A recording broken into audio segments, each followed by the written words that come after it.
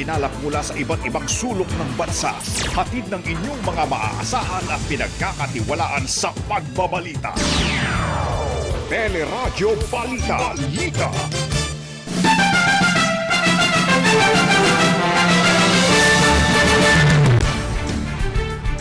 Apat na bilanggong itinuturing na person of interest sa pagpatay kay Percy Lapid nagbigay na ng kanilang salaysay. Ikalawang middleman na nakakulong sa Camp Bagong Diwa sa Taguig, inilipat naman ng selda. Kasong possession of illegal drugs laban sa anak ni Justice Secretary Boying Remulla na iraffle ng Las Piñas Regional Trial Court. 6 na pulis na tumangay sa pera ng isang vendor sa Caloocan, sinibak na sa serbisyo. Isa pang pulis arestado sa pamamarin naman sa live-in partner nito sa Rizal. Mga nasugatan sa magnitude 6.4 na lindol sa Abra, umabot na sa mahigit 4 na po ilang residente sa labas ng bahay natutulog dahil sa takot. Signal number 2 nakataas sa 6 na lugar dahil sa bagyong Paeng. Bagyo nakatagdang maglandfall naman sa bahagi ng Catanduanes bukas. Araw ang kaso ng COVID-19, posibleng umabot ng 18,000 dahil sa pagluluwag sa face mask. Cholera outbreak idineklara naman sa Tacloban City. Babaeng Norwegian arestado matapos mahulihan ng mahigit sa 50 milyong pisong halaga ng high-grade shabu sa NAIA. At sa ating showbiz spotlight, Lea Salonga sorpresang nag-perform sa isang wedding reception. Magandang umaga, bayan! Yan po ang ulo ng ating mga nagbabagang balita. Ngayon pong araw ng Biyernes, October 28, 2022. At syempre pa, kasama ho nating kabalitaan ngayong umaga. Ako po si Joyce Balanco. Ako naman po ang inyong kabayan, si Nolly Di Castro. Kami po ang maghatid sa inyo ng ating mga nagbabagang balita.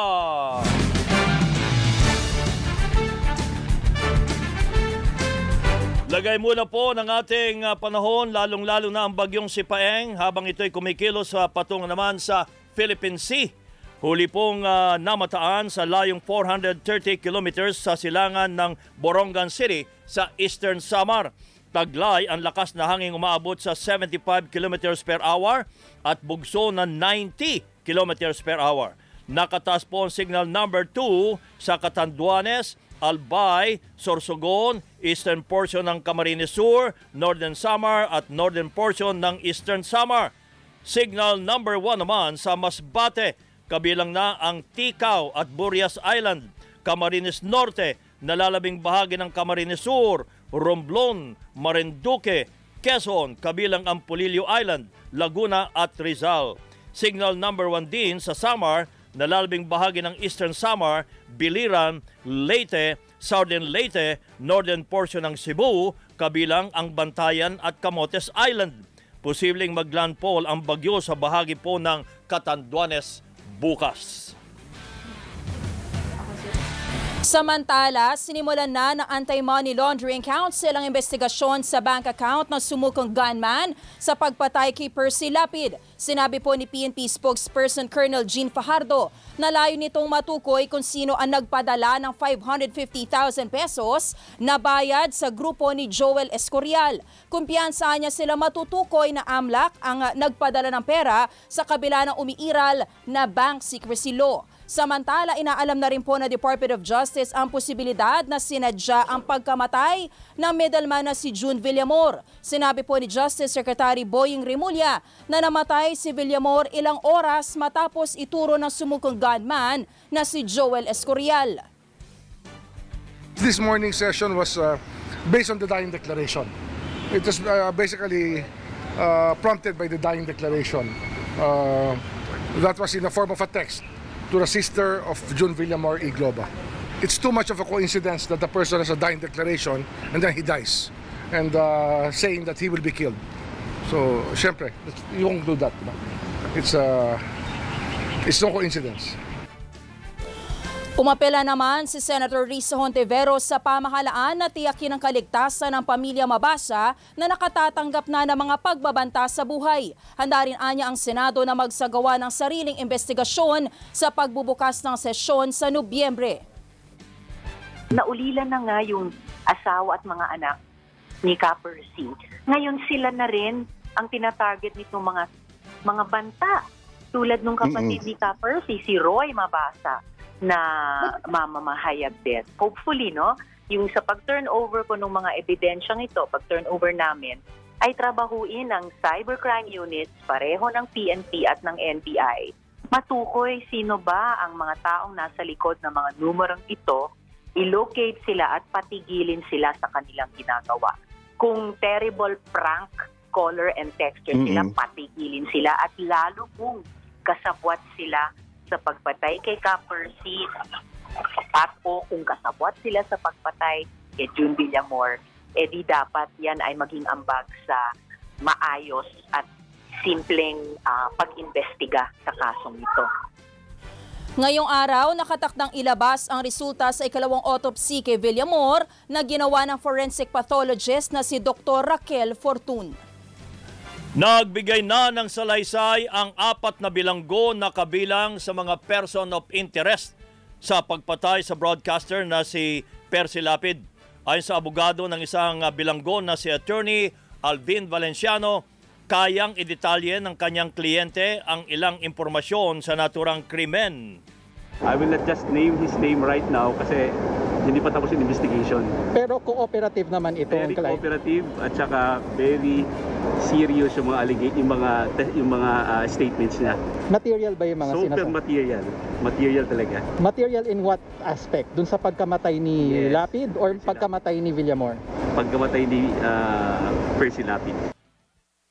Sinabi naman ni Justice Secretary Boying Remulla na ikukumpara ang pahayag ng 4 na bilanggo sa salaysay ng kapatid ng middleman na si June Villamor na pagkasunduan ng PNP at NBI na magsagawa ng joint investigation sa pagpatay kay Lapid. I introduced the police to the NBI so that they could have a working relationship so that we will not waste time in the investigation. It's in the interest of a faster way of arriving at the conclusions to be drawn from an investigation so that it's a joint effort already and there will be no conflicts. Ayon naman sa abogado ng pamilya Mabasa na si Attorney Bertini Cosing, hindi sila kumbinsido sa pahayag ng 4 na bilanggo, lalo't 3 po dito ay gang leader sa loob ng New Bilibid Prison. Come to think of it, do you think that these 3 gangs leaders who are in constant rivalry with each other would come to a common point to agree to kill another person? And I don't think so. We do not think so. Number 2, we do not believe that they have sufficient causes for them to be motivated to enter into a transaction to kill Percy Lapid. Number 3, we do not believe that whoever the mastermind is, the nature of man is this. Whatever is that very or highly confidential matter, he should limit it to the fewest number of people who should be involved. Samantala, inilipat na po ng selda ang isa pang sinasabing middleman sa pagpatay kay Lapid na nakakulong sa Camp Bagong Diwa sa Taguig. Binisita ko siya doon sa kanyang selda at nakita ko naman may sapat na espasyo, nasa maayos siya na kalagayan. Tinanong ko rin siya kung kamusta siya doon sa loob ng selda niya and he said na okay naman po ako dito. Do you feel any threat? Wala naman. Makasisiguro po at makatitiyak yung mga kababayan natin na ang pagsisecure po ng PDL, hindi lang naman po yan binibigay doon sa mga high profile or mga high risk PDL natin. Pare-pareho yung provision ng security natin. But for this specific case, of course, we want to make sure na hindi tayo magkakaroon ng problema because he is a key person doon sa isinasagawang investigation na mga kapartner natin sa Philippine National Police. Si BJMP spokesperson Xavier Solda. Samantala, sinibak na sa serbisyo ang 6 na pulis na tumangay sa pera ng isang vendor sa Caloocan. Nakilala ang mga pulis na sina Corporal Noel Season, Romel Toribio, Ryan Mateo, Jake Rosima, Mark Cabanilla at Daryl Sablay na nakatalaga sa Caloocan Police Drug Enforcement Unit. Sa desisyon ng PNP Internal Affairs Office, napatunayang guilty ang mga pulis sa reklamong grave misconduct at conduct unbecoming of a police officer. Abril na makuhanan ng CCTV ang pagharang ng mga pulis sa biktima habang pauwi matapos bumili ng pagkain para sa mga anak. Sinaktan na din ng mga pulis ang biktima pero tinangay ang 14,000 pisong ayuda mula sa pamahalaan. Sa Rizal, arestado naman ang isang pulis dahil sa pagpatay sa live-in partner nito sa kanilang bahay sa Tanay. Sinasabing kinompronta ng pulis ang biktima dahil sa selos na nauwi sa pamamaril. Agad namatay ang biktimang si Rodaville Magwate habang kinasuhan na ng murder ang naarestong pulis. Nairapol na ang kasong possession of illegal drugs laban sa anak ni Justice Secretary Boying Remulla. Nagtungo kay napunta kay Judge Ricardo Moldes ng Las Piñas Regional Trial Court, Branch 197, ang kaso labang kay Juanito Jose Remulla III. Naaresto si Remulla matapos tanggapin ang mahigit 1 milyong pisong halaga ng kush o high-grade marijuana sa BF Resort Village noong October 11. Buman rin ang Pasay City Prosecutor's Office ng Special Panel na mag-iimbestiga naman sa reklamong importation of illegal drugs laban din kay Juanito Jose Remulla III. Kaugnay pa rin ito ng pagtanggap ni Remulla ng parcel na naglalaman ng illegal na droga na ipinadala ng isang Benjamin Hoffman mula sa Amerika at diniklarang hoodie sweater. Sa ibang balita naman, idineklara na ang cholera outbreak sa Tacloban City. Sa tala ng Department of Health, mula noong Enero, umabot na sa halos 200 ang naitalang kaso kung saan 4 ang namatay. Karamihan ng mga kaso ay mula sa Barangay 106 kung saan naroroon ang ilang Yolanda relocation sites. Lumabas sa pagsusuri na positibo sa E. coli at coliform ang pinagkukuhanan ng tubig ng mga residente na tinamaan ng sakit. Ipinatigil na po ng lokal na pamahalaan ang pagkuha ng tubig mula sa naturang water source at nagsagawa na rin po ng pagsusuri sa mga water refilling stations sa lungsod.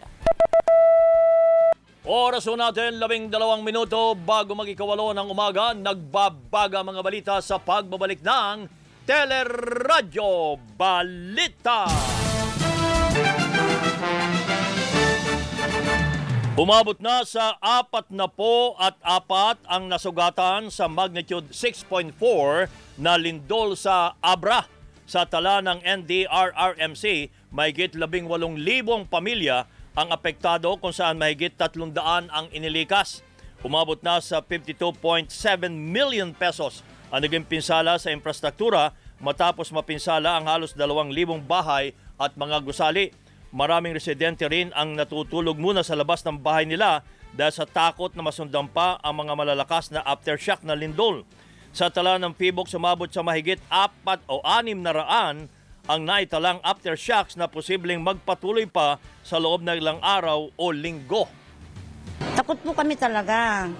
Kasi baka meron naman susunod. Madaganan po kami doon kaya sa labas na lang po kami natutulog at saka nagluluto po. Naglagay na ang DSWD ng tent sa labas ng bahay ng mga residente.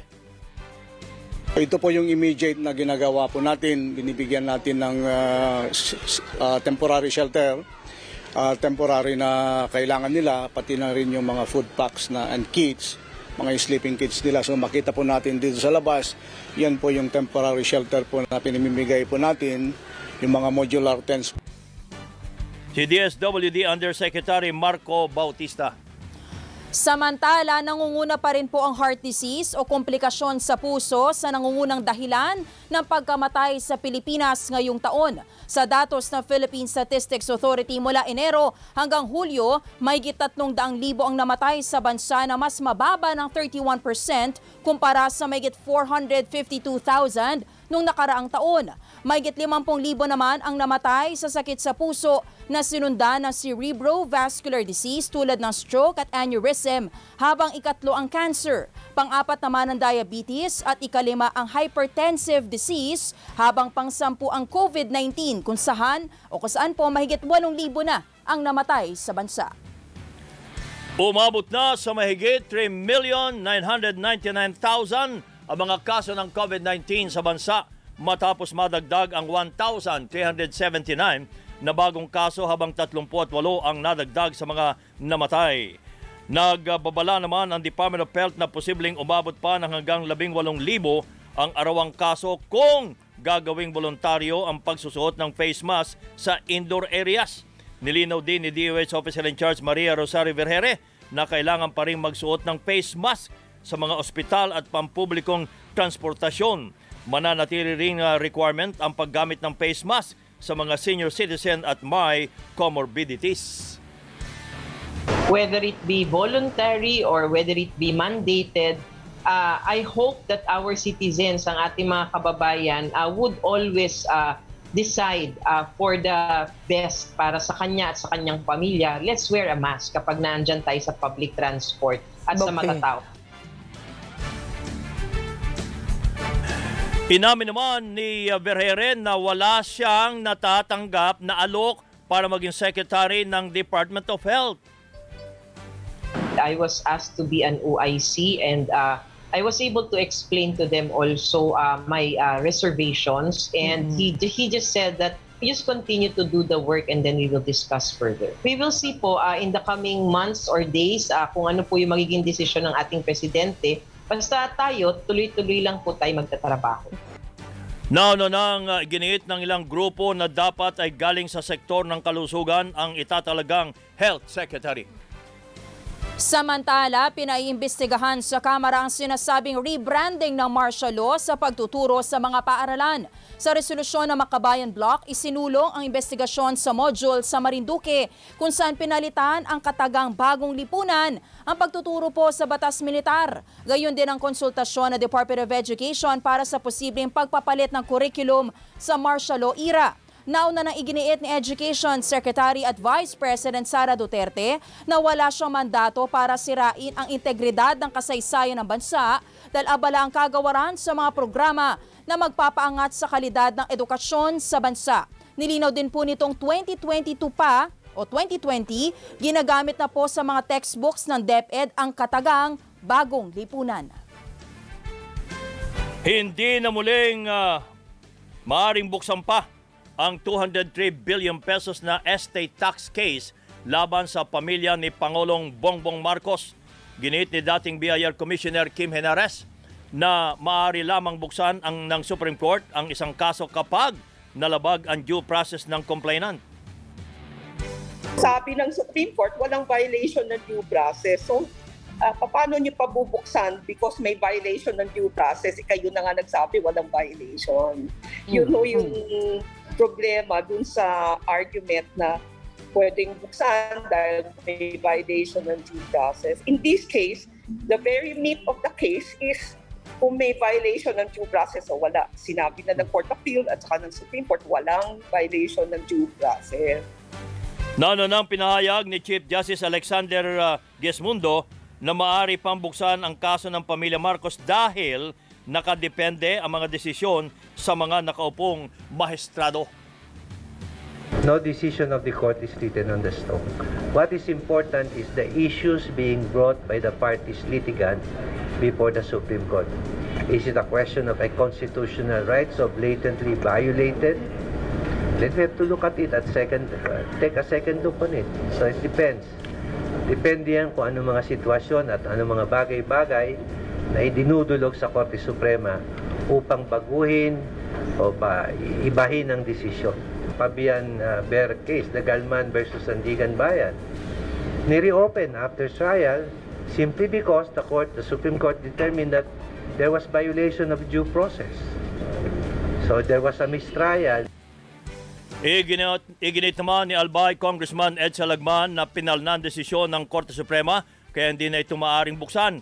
Hindi rin na niya dapat gamiting basehan ng pagbabago ng komposisyon ng mga maestrado. 1999 nang maging final and executory ang desisyon ng Korte Suprema na nag-uutos sa pamilya Marcos na bayaran ang 23 billion pesos na estate tax na lumobo na sa 203 billion pesos dahil sa mga penalty at surcharge. Muling tiniyak ng Department of Human Settlements and Urban Development na reresolbahin ang matagal ng problema sa kakulangan ng disente at murang pabahay sa bansa. Kasabay ng pagtatapos ng National Shelter Month, sinabi po ni DHSUD Secretary Jerry Acuzar na nakatutok ang ahensya sa mandato ng Pangulo na makapagpatayo ng 6 na milyong murang pabahay sa susunod na 6 na taon. Layon-anya ng programang magkabahay ang mga minimum wage earners kung saan aabot lang sa 3,000 piso kada buwan ang babayaran sa kada unit. Minamadali na ng Bureau of Customs ang pag-deliver sa may libu-libong abandonadong balikbayang box sa isang warehouse sa Santa Ana, Maynila. Natenga at tinuturing na abandonado ang mga kahon matapos hindi bayaran ng consolidation sa United Arab Emirates ang mga deconsolidator nito sa Pilipinas. Sinabi ni Customs Administration Office Director Michael Fermin na posibleng abutin ng 1 hanggang 2 linggo ang pagde-deliver sa mga balikbayang box. Wala na niyang babayaran ng mga tatanggap ng package dahil binayaran na ito ng nagpadalang OFW. This time, nag-announce na po ang Bureau of Customs. Lahat po ng mga boxes ay hindi na po kailangan gumastos pa para pumunta. At plano pa lang naman ng customs na panagutin ang mga deconsolidator sa Pilipinas at consolidator sa UAE dahil sa naging problema nga sa naturang mga balikbayang boxes.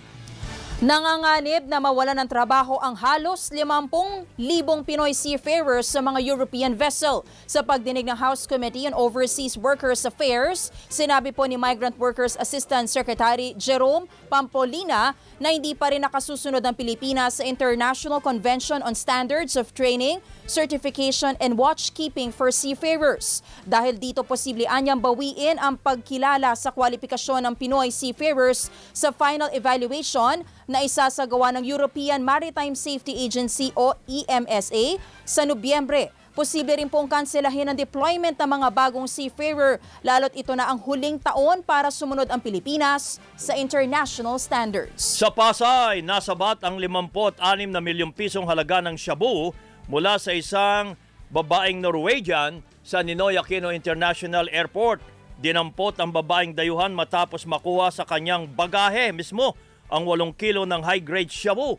Natuklasan ang illegal na droga na nakasilid sa isang special compartment ng bagahe matapos sumalang sa x-ray machine ng naturang naiya. Habang sa Abra, patay ang 2 sundalo matapos tambangan ng New People's Army sa bayan ng Malipgong. Tutulong sana sa mga naapektuhan na lindol ang 2 sundalo ng pagbabarilin ng mga rebelde. Nasugatan din po ang isa pang sundalo habang nawawala ang isa pa nilang kasamahan. Kinondena ng Philippine Army ang pananambang at nangakong tutugisin ang mga sangkot na rebelde. Sa Quezon, patay ang 16 na taong gulang na binatilyo matapos sumalpok sa poste ang minamanayang motorsiklo sa Lucena City. Patay kagad si Darren Menchero habang sugatan ang angkas nitong si Angelo Pedragosa. Sinasabing nawala ng kontrol sa manibela ang binatilyo sa pakubrang bahagi ng kalsada kaya sumalpok sa poste sa Center Island. Wala ring suot na helmet at nakainom pa ng alak ang mga biktima nang mangyari ang naturang aksidente. Spotlight! Good morning, Miss Kenyal Krishnan. Good morning! Good morning, kabayan at Joyce. Sa ating showbiz spotlight, sinupresta ni Tony Award winner Lea Salonga ang isang Disney fan matapos kumanta sa wedding reception ng kanyang kasal. Sa Instagram ng Matt and Meredith Films, mapapanood si Lea na inaawit ang Whole New World mula sa Disney classic na Aladdin habang emosyonal na nagsasayaw ang bride at kanyang ama.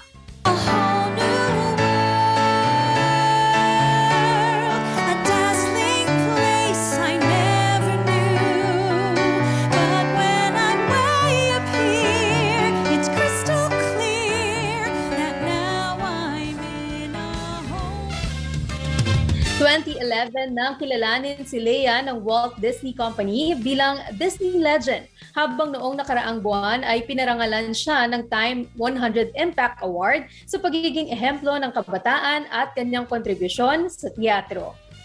Para sa Showbiz Spotlight, ako si Gino Christian. Happy Friday mga kapamilya. Balik sa inyo sa studio, kabayan. Kami pong salamat, Miss Genial Krishnan, at yan ang kabuuan ng ating mga balita ay tinampok sa Radyo Balita. Hanggang sa Lunes, mga kapamilya, ako po si Joyce Balancho. Ako naman po ang inyong kabayan, si Nolly Di Castro. Kami po ay nagpapasalamat. Nag-iwan muna ng isang magandang umaga. Bayan!